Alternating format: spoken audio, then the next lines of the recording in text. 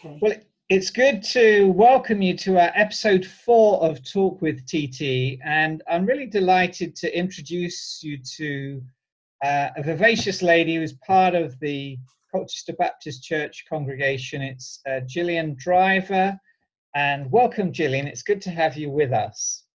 Good morning, Terry. It's lovely to join you. Thank you for inviting me this morning. It's great. It's great to see you as well. I know our listeners won't see you, but yeah, thank you for making this time. And it's been really interesting for me talking with different members of the church and their story. And what struck me is how each of our stories is precious and how God has encountered us. And it's great preparing this with you. So you are not an Essex girl, are you? I'm not. I'm really proud to say that to people. I'm actually I think a Kentish maid, or a maid of Kent, depending which side of the river. I think it's a Kentish maid. So yes, I was born in a little village just outside Dover, Okay. and yeah, it was an And idyllic. Sorry. was it really? Was it an idyllic upbringing? It was. It was. My parents live in the same house. They had that built. It will be 60 years ago next year, Wow. and yeah, and it's got a huge garden.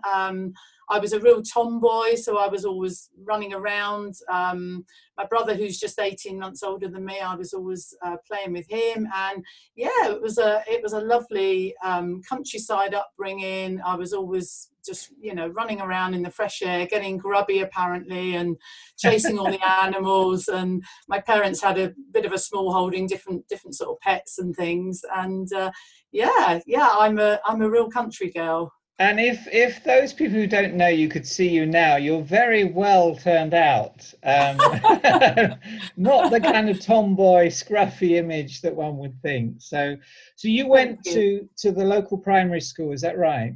I did. I went to a very tiny little primary school in the middle of nowhere, really. And it was about 3 miles from where I lived. And it was a Church of England school. And that strong Christian influence was there, not only in my parents' home, in my home, but right from the start at school. We always had assembly and prayers and grace at mealtime. So it was that influence was there right from the start. It was a very small primary school, just barely 90 children. So lovely. It was beautiful. It was just surrounded by fields, and it was lovely. And you then went to a grammar school, didn't you? I did. I didn't initially. I went to the secondary modern and was quite a high flyer there. So I remember just going into the headmaster's office one day, and he said, "Oh, you've done really well. Well done."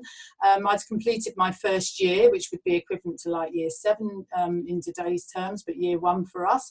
And he said, "If you'd like, we'll transfer you over to the local girls' grammar school." And I sort of said, "Oh, yes, please." And that was my education then until I completed my A-levels. I must say I found it quite tough. It was very competitive. All the girls, some of my peers were very, very clever, very academic. I probably was a mixture of a little academic but quite practical as well. I would say I'm a person that has strengths and weaknesses in subjects. I'm hopeless at maths. I'm so yeah. That's good. And what did you do your A-levels in? What subjects? So my A-levels were, because I knew I was going into nursing, I did biology, which I did find really, really difficult. I'm not naturally a scientist. I prefer the humanities. And I did music, and I did religious studies as well.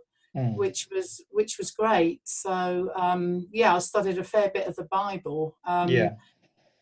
And at A-levels, it was great. There was only 2 of us in the class, so it was like private tuition, really. It was fantastic. Yeah. And then after school, where did you go? Where did you study?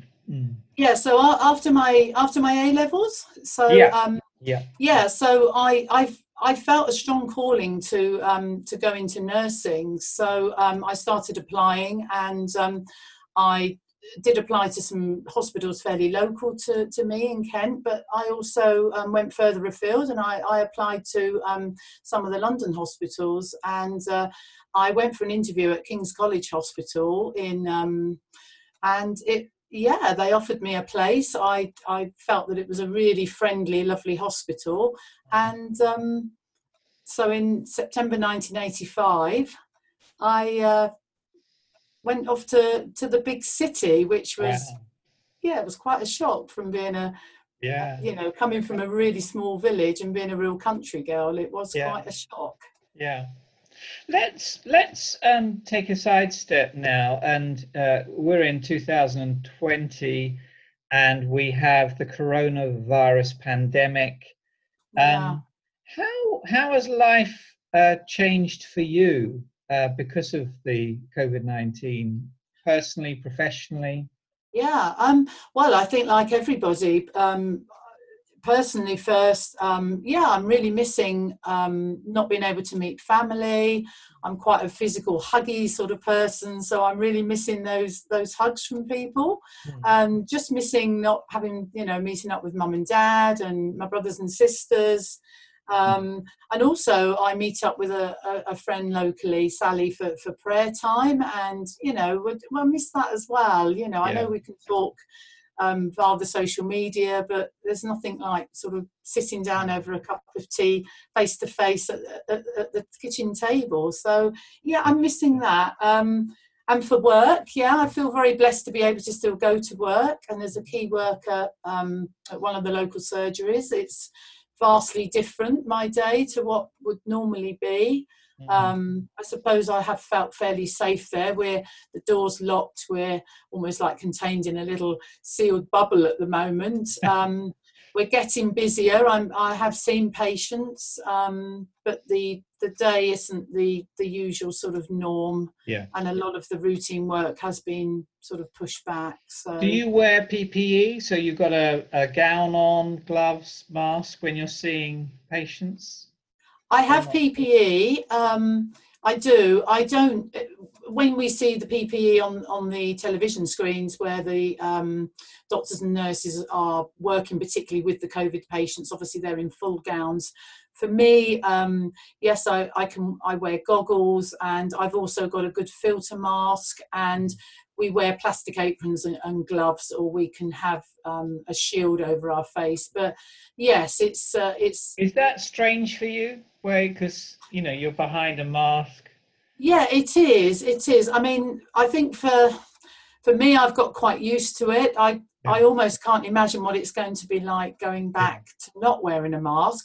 I think for the patients, it's been fairly scary. I mean, coming for blood tests and things like that is quite scary in itself anyway. And when you suddenly come in and somebody's all gowned up and they've got a mask on and goggles, it can be quite scary. And a lot of the patients I'm just seeing now, they haven't been out, some of them, for 11, 12 weeks. So it can be quite daunting for them. We don't know when this sort of social distancing and lockdown in its fullest extent is going to end. No. But what are you savouring up? What are you really looking forward to, apart from hugging those friends and being with your dear friend to pray in a close proximity? What are you really looking forward to? Have you got a kind of a to-do list when you get... Well, it'll be nice to go out shopping. I wouldn't call myself a shopaholic, but I have really missed going out and just having a little browse around. I certainly need to go and have a good haircut, because it's an absolute mess. Your hair's looking great. It's really good. Thank you. It's pretty wild at the moment. Thank you. And just getting back to a bit of normality, putting on some nice clothes, makeup, going out, and just sort of just going out and having a perhaps going down to the beach, or just having a nice walk with friends. But that's good. Great. Now, you talked about when you left school, about your vocation, your calling to be a nurse. Tell us a bit about, where did that come from, that call? How did you work that out? Well, I think I'd had a few jobs or careers that I would have sort of perhaps gone down the route, and that was from a hairdresser to being a policewoman to ideally from when I was about 13, 14, I would have said I wanted to be a nanny. Oh, Um, right, okay. yeah, the concept of it being one of those Norland's nannies. I mean, I've always loved children, and yeah, I've always, I'm a people person. I've always liked caring, and I think it was more probably when I was about sort of 17. I sort of started to think more about sort of nursing and how it would suit me, and and my abilities in life. And I thought, yeah, I really felt that God was saying, this is the job for you. Yeah, So it sort of that's stemmed from there, that's really. terrific.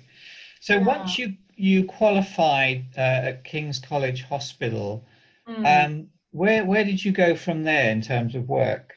Well, I trained for 3.5 years. So I qualified at the end of 1988. And by 1989, I'd done 6 months on a renal ward. But during my training, often us nurses would know what we wanted to specialize in. Some didn't, some just went straight back onto just the general nursing side. Well, for me, my speciality, which I absolutely loved, was midwifery. Oh, okay. So Yeah. once I'd done 6 months of general post-registration training, Mm. I realised, I just knew that midwifery was for me. I absolutely loved it. It was my forte. I was just comfortable with it, and absolutely loved it when I was a student nurse. So I went back. I'd left King's in May '89, and then I went back home just for 6 months to fill in and did some private nursing there.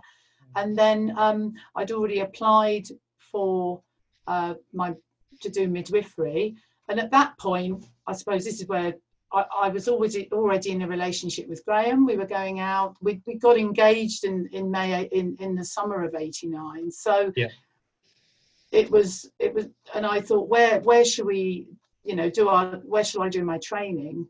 Yeah. So house prices were pretty expensive where Graham lived. We were looking sort of Cambridge, Ipswich area, but I looked a bit further afield and I thought, do you know what? I think I'll take the plunge. I knew nothing of the Midlands really, other than my sister living in Leicestershire. And I Yeah. looked at this hospital address, and it was quite random really. And I thought, I think I'll quite fancy going there. And I just went up for an interview. Graham was looking where to do his degree, and he got offered a place at Leicester.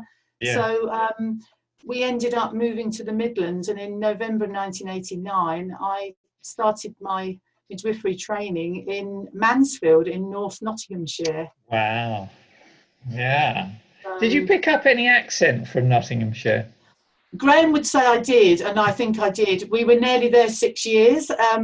So I've been, because I worked in the community a lot with the mums. It's as you Yeah. probably know, Mansfield's very much a mining area, and I really picked up some of the lingo, whereas Graham didn't. But Yeah. it was. And then you talked about your real heart for midwifery. Where Yeah, did you do the training for that? I actually did. I actually trained in Mansfield Yeah.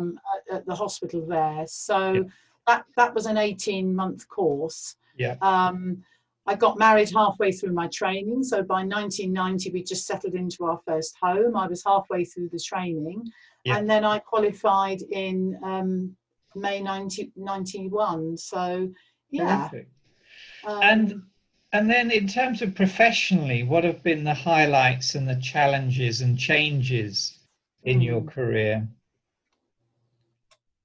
Yeah, probably from the midwifery point of view, I've absolutely, that was my real heyday, if you like.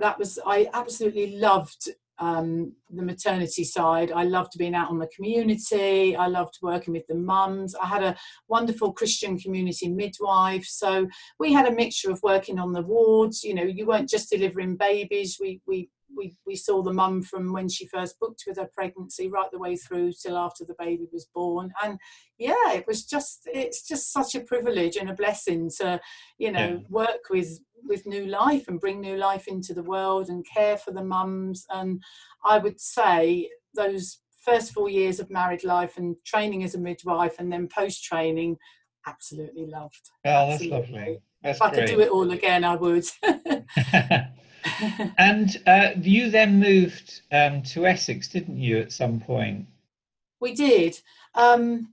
We had, Benjamin was born, our first son, in 1994, and you know, it was quite a long way to travel back down to see the parents. Graham's parents were in Ipswich and mine were in Kent, so it was a good 4-hour journey, and we thought, well, it will probably be quite nice now. We're a bit more established, we've got our first home, but we think it's time to move back down sort of nearer the south. So Graham started applying for jobs, and he actually moved on before me. He actually took a job in September 95, and I was on my own for a few months up in Mansfield. Graham just came back at weekends, but eventually a few months later we moved down here, and we had a house that we rented in Great Bromley that we moved into at the Christmas of 1995. And there was born a new era, and and a new area, and we were happy to be sort of nearer, you know, the grandparents. So yeah. That's great. That's great. And you then worked with Janet in midwifery, is that right? I did.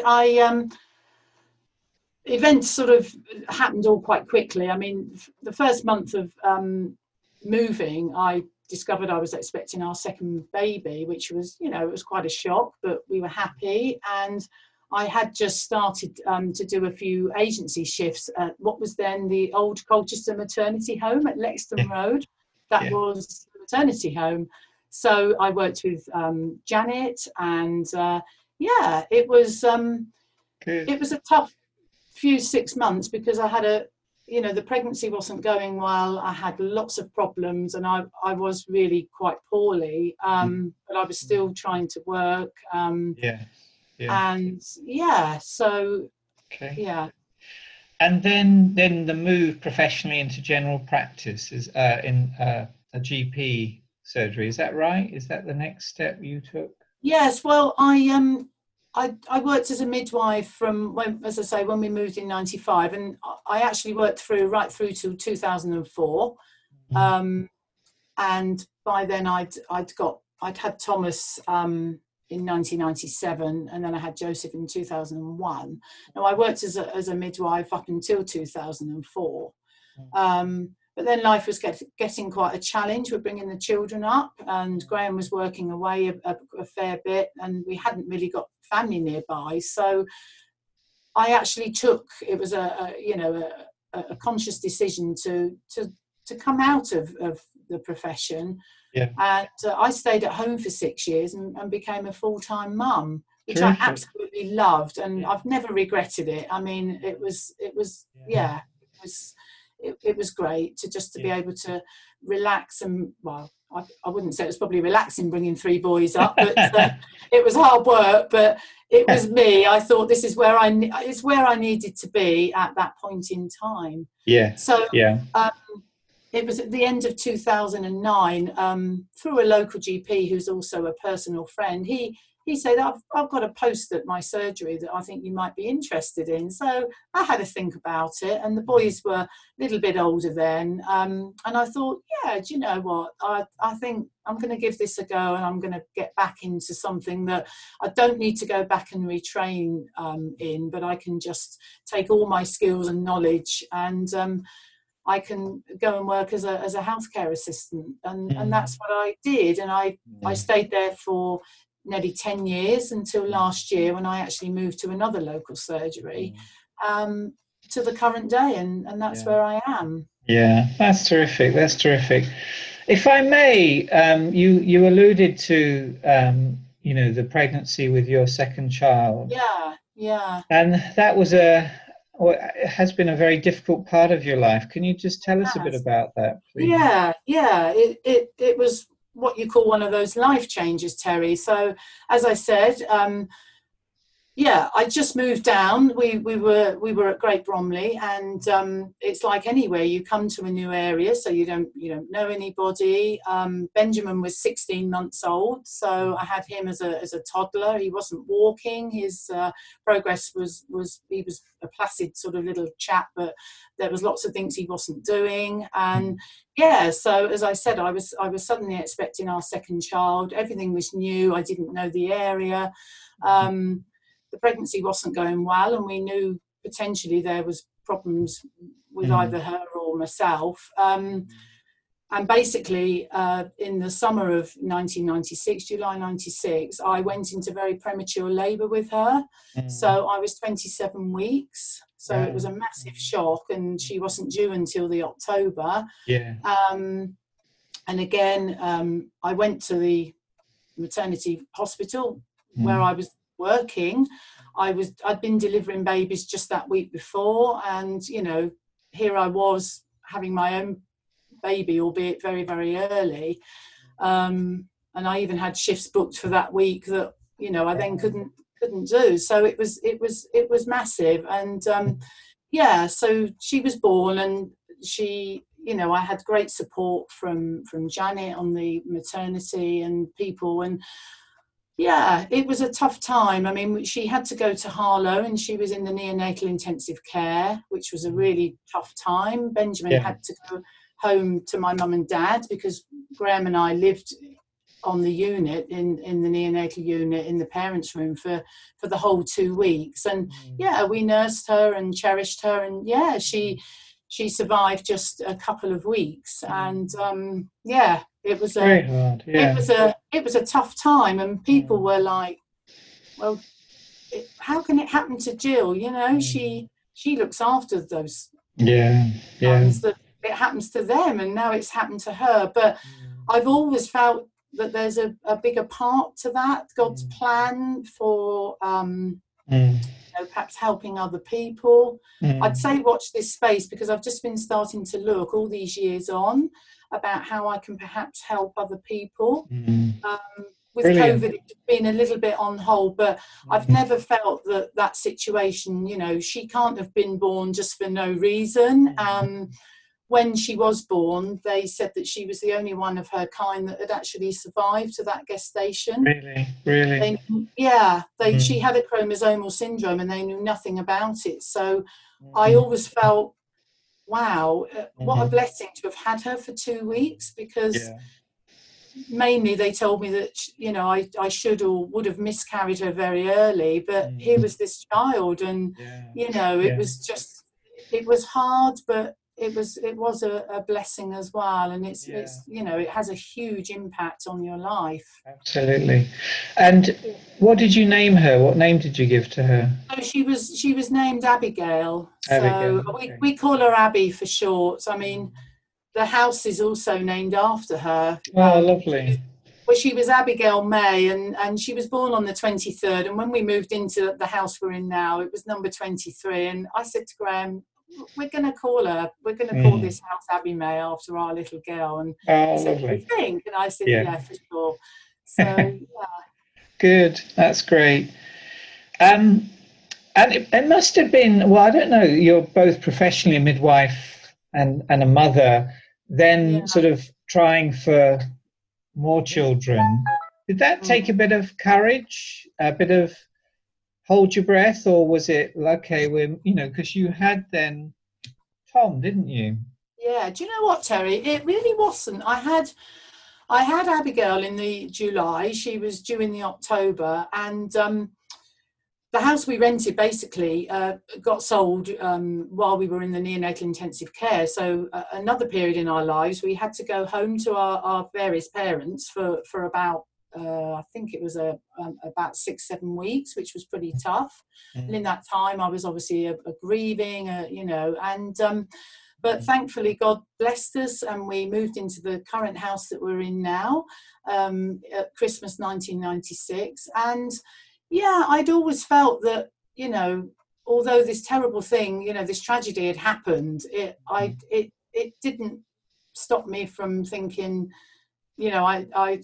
I need to, still have more children. Yeah. I know some people wait a long time, but Yeah. and obviously I didn't know how long it would be until another child came along. But they say new house, new baby, and as soon as I moved in, Thomas was born 9 months later.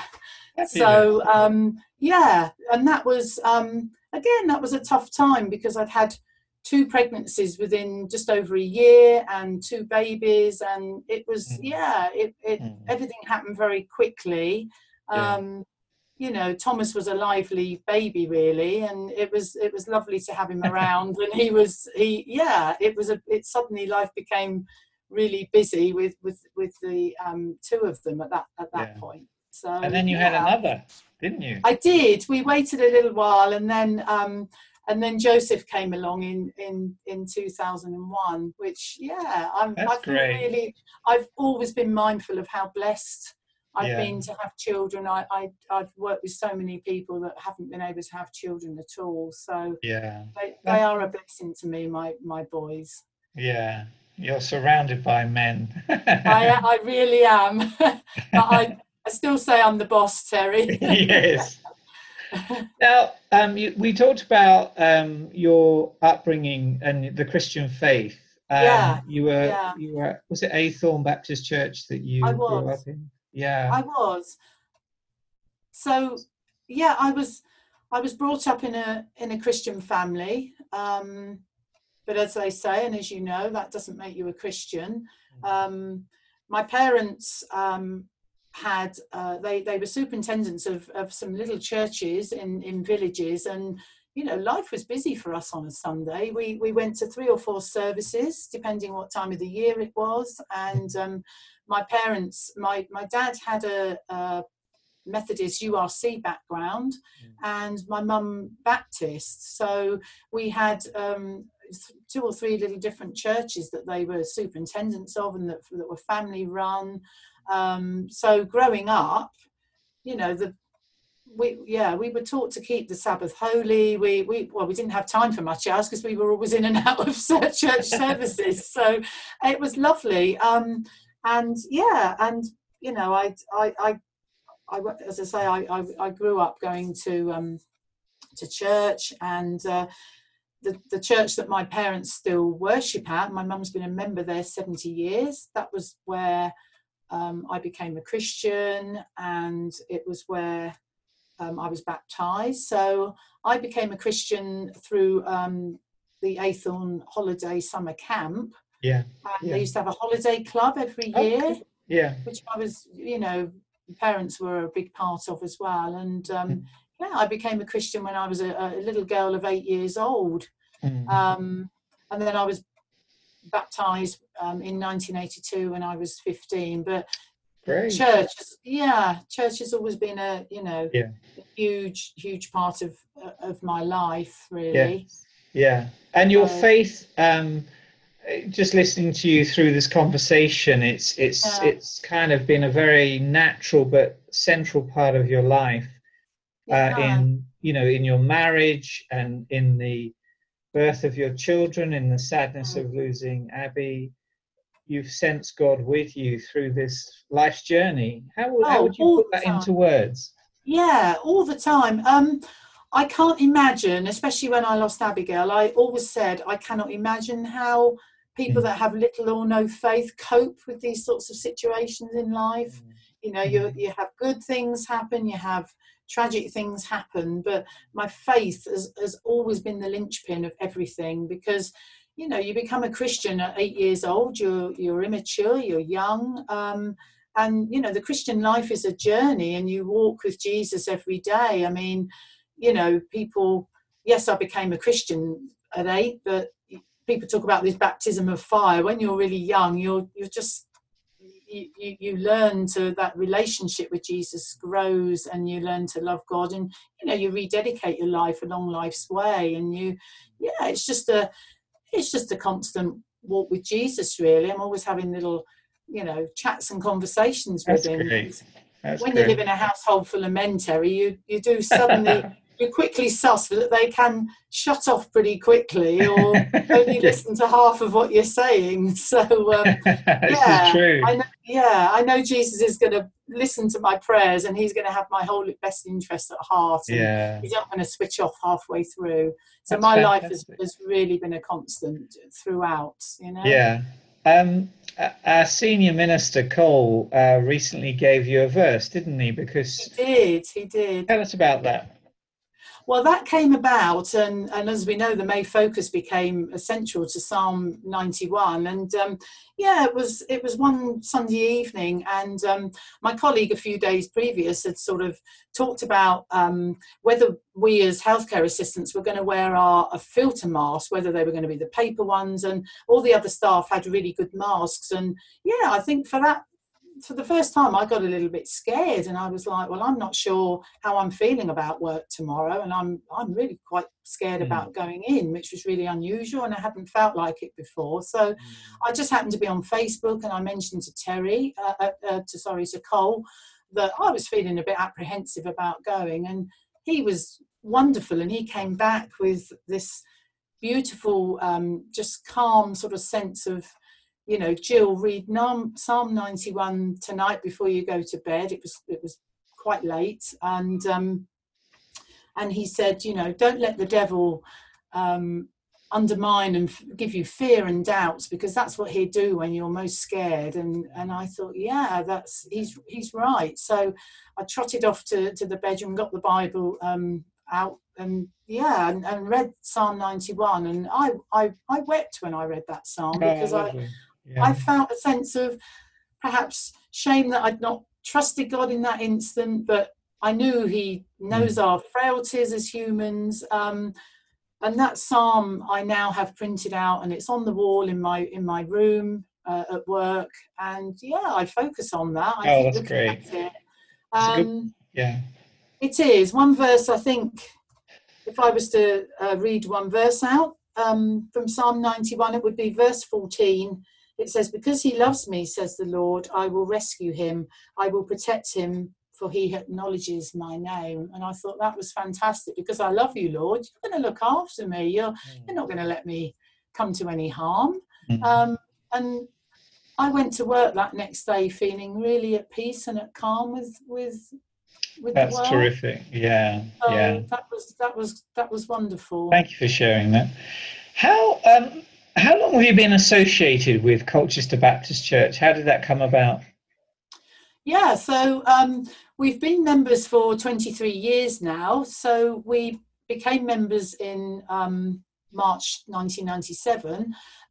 If we wind back a year before that, as I said, we moved down just at the beginning of 1996, and I'd been a member at Mansfield Baptist Church. Graham actually hadn't, but we worshipped there every week.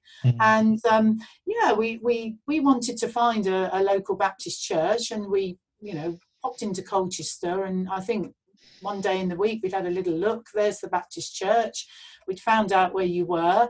It was quite funny, because it was winter, it was January. The notice board said morning worship 10 o'clock, and we hadn't realised and wouldn't have known that the notice board times hadn't been changed. So we turned up about 9:45 in the morning thinking, where is everybody? And we were met by a lovely person at the door. I'm trying to think who now, but and that was our association and love, and we started coming to the church services, and we felt really at home, and great been with you ever since. Terrific. Now then, we're going to go to our fun quiz, aren't we? The quick fire quiz, where you're going to win nothing, but it's a bit of fun. And actually, for listeners, Gillian's really been getting very tech savvy lately. Our sons have been getting her on to all sorts of social media, and so well done, Gillian. That's great. Thank you. So, Facebook or Instagram, which do you prefer? It would have to be Facebook. I don't really know much about Instagram, so it would be Facebook. Yeah. Okay. Yeah. I know the answer to this, but are you a city or country girl? Well, yes, you do know. It's got to be a country girl every time. Yes. Yeah. Do you prefer reading or television? I had to think about this one, Terry, because I am reading a lot more, but I probably over the years have watched more TV. But yeah, it's a difficult one. I And like to, what do you watch? yeah, I like to watch either documentaries or sort of factual programs. Yeah. So something that's true to life. Yeah. Quite Okay. like true life sort of crime as well, and Okay. you know, that sort of thing. But yeah. If we think of the four Gospels in the New Testament, do you prefer Luke or John's Gospel? Well, for me, it's a no-brainer, Terry, because I studied St. John for A level and the epistles of John. Oh, So did you? I did. That took 2 years. We analysed everything verse by verse, and such a powerful book. I Yeah. mean, it's amazing. Oh, Not to say that I don't, like the other Gospels, but there's something about John's Gospel that sets it apart, isn't it? yeah. Yeah. For me Absolutely, I agree. personally, yeah. Roast beef dinner or a Chinese meal? Again, it was an easy one, Terry. The roast beef dinner, that was the first meal that Graham and I had as a husband and wife. That was our wedding reception meal. So I think he'd probably be a bit unhappy if I didn't say roast beef. But yeah, we're quite a traditional. We're a traditional sort of meat and two veg family anyway. Graham's not so Okay. keen on Chinese. I don't mind it, but yeah, roast beef every time. That's good to know. In terms of your daily sort of prayer and reading, do you prefer to do that in the morning or in the evening? For me, it's more in the morning. I'm quite an early bird, so I've got my Bible beside my bed, and I've also got daily light. So I tend to read that just before I go to work. But as I said before, I'm always having little conversations with God during the day as we go along. But yeah, I'd definitely say I'm probably more of a morning person. That's good. And in terms of Bible translations, do you prefer the New International Version or the Message? Well, the Bible I've got by my bed is NIV, so I think I would say NIV. But Okay. I do often go on the internet and have a look at the Message translations, because I love the modern translation. It just puts everything into that, into the modern phrases. So yeah, but as a rule, I would read the NIV. That's great. Now to hymns. If I were asking you to choose between these two, In Christ Alone or How Great Thou Art, what would you choose? Again, a really tricky one, because I was brought up with the real traditional hymns, which I really, really love. But there's something about In Christ Alone that is just, I just absolutely love it. So for that reason, that would get pipped, I think. I'd just say In Christ Alone. That's great. And in terms of the testaments in the Bible, do you lean more to the Old Testament, like Psalms and other books, prophets, or do you prefer the New Testament? Well, having studied the Old Testament at school as well, I definitely prefer the New Testament. It's just that, I don't know, feeling of personal relationship with God. I mean, the Old Testament I did find quite heavy going. I did study sort of Samuel, Kings, the prophets, Hosea, Michael, Micah. But yeah, I think for me, certainly the New Testament would be for me. Okay, very important question here now. Coronation Street or EastEnders? I think you know this one, Terry, but yeah, the only soap I actually watch and I've watched for years, is Coronation Street. So I don't watch any others, so it would have to be Coronation Street. Okay, cool. Chocolate or salad? Wow. I found this one really challenging. I do, because I've got a savoury tooth and not particularly a sweet tooth. Now, if you'd said to me chocolate or crisps or chocolate or cheese and crackers, I'd go for the crisps or the crackers. But yeah, a bit of a challenge with salad, but I do still prefer my healthy food. I am a bit of a healthcare advisor as well, and I have to practice what I preach. And good.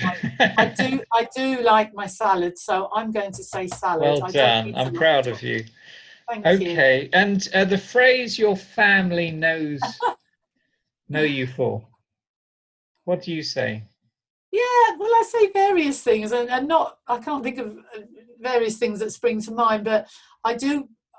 I often say I'm just saying, which my youngest son particularly says, "Oh, Mum, you're always saying that," and I'm like, "Yeah, but I'm just saying." And it often comes out when we're having sort of lively discussions and debates around the dinner table. But I'll perhaps have to try saying it a little bit less. And let's move on in terms of how you relax and hobbies that you have. Tell us about those. Yeah, so I've always liked cycling, so I've got a bicycle, and I don't cycle now because I can walk to work, but I've always liked going out on my bike, so I tend to still try and go out on little cycle rides around the countryside. I love my garden. I like pottering around. I am the resident gardener. The others don't tend to do it, so I'm usually beavering away. I like to do a Good. little bit of cooking. Yeah, I like to experiment with a few different recipes. I like listening to choral music. Oh, okay. I love the sort of, Handel, Bach, that sort of era. I used to sing in a choral society in London, Really? so I did. So I find it really relaxing just listening to any classical music, really, but particularly sort of early music. My boys always joke and say anything that's 400 plus years old, Mum likes. But yeah, I do like relaxing too, and I like doing jigsaw puzzles as well. Oh, you're patient as well. Well done. I try to be. I've done about 16 in the lockdown with Graham. We've Wow. yeah, Wow. about most of them 1,000, some 500s, but some are about 1,000. Most are 1,000 pieces. So we've Are you really got our framing teeth. any of these? Are you keeping No, them? we haven't framed any. But Terry, there's some that I haven't done for years that are so beautiful and colourful. And I said to Graham, we ought to. It's tempting to thinking about framing some of them, but no, we haven't. 16. Well done. Gosh. Yeah, thereabouts. As a church, we've been doing a lot of online services, and as we said earlier, you are now getting very tech savvy. What do you think, as a Christian community, we can learn and take forward from using these digital online services for the future? What's your view on that? Yeah, well, I mean, what an amazing opportunity to reach out to the community, Terry. I mean, obviously, we're used to go, many of us are just used to going into a church building and worshipping on Sunday in a church. But the fact that we now are online and we're reaching out to people across the nation, across the world, is a fantastic way to witness, isn't it? I mean, it's just that wonderful opportunity that we can help bring in, people to Christ. There's a lot of people that are on the fringes of their faith, or perhaps don't have any faith at all, and they'd be looking at our services and sort of, seeing what we've got to offer, and what's the meaning of life, and how through this pandemic, what's it all about. So Yeah. I think during this crisis, this is God's way of saying, Mm.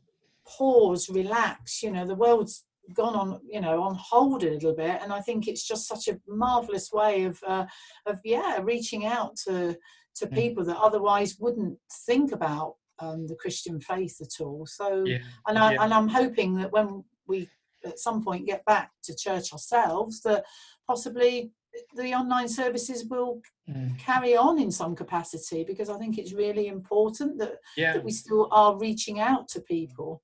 Absolutely. And then in your professional role, how do you think coronavirus may change us as a people, as a society for the better?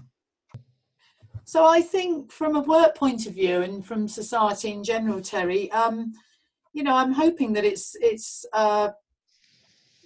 given us more time to think about what our priorities are in life. What's important. How much time do we spend with family? How much do we value like people's opinions? And Mhm. there's a lot of sort of selfishness out there in society, and me, isn't it? And I think hopefully, it will bring society together, thinking more about how we can help, and all the wonderful acts of kindness that we've seen come out of all this. I'm just hoping that it's making people stop and think, you know, for the common good, really.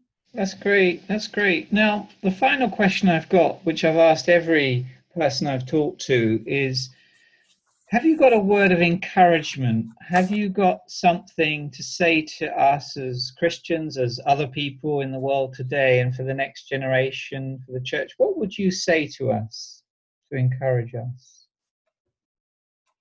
Yeah, I mean, I know that people have been obviously looking at our, you know, listening into our online services, and I'd just like to encourage people again, if they've been thinking about their faith, and if, you know, if they feel that God is speaking to them in any way, to really you know, try and find a church, make contact. You know, with today's technology, there's always a website usually, or, you know, ministers' contact names. And if you know, if you feel that God's really speaking to you, you know, seek a church out. And yeah, it's really important. I think this again is a wonderful opportunity for people to come to Christ. And I think also for, you know, for our fellow Christian friends at Auld Lane, you know, let's take these sort of you know, unprecedented times to, you know, really let's reach out to those that don't know Jesus. Obviously our statement, mission statement at CB Colchester Baptist is to, you know, to go out and preach the gospel and to bring people in and for Jesus. And I'm you know, I think this is a really great opportunity to you know, to be able to do this, and so that people can see what a wonderful God we serve. Absolutely, I think you're right. This is an opportune time to share the hope we have, isn't it? And yeah, it is. Yeah, Gillian, it's been an absolute delight to talk to you. Thank you. I can see why God has called you into nursing. Your warmth, you're very engaging and caring and thoughtful, and it's a joy knowing you and Graham and your family. We feel so blessed to have you among us. So thank you for sharing all of this with us today, and wish you God's strength and peace as you go forward in all that you do. Thank you so much. Thanks, Terry. It's been a delight and a privilege that you've asked me to have the interview with you. It's been lovely. God bless, Terry. Thank you.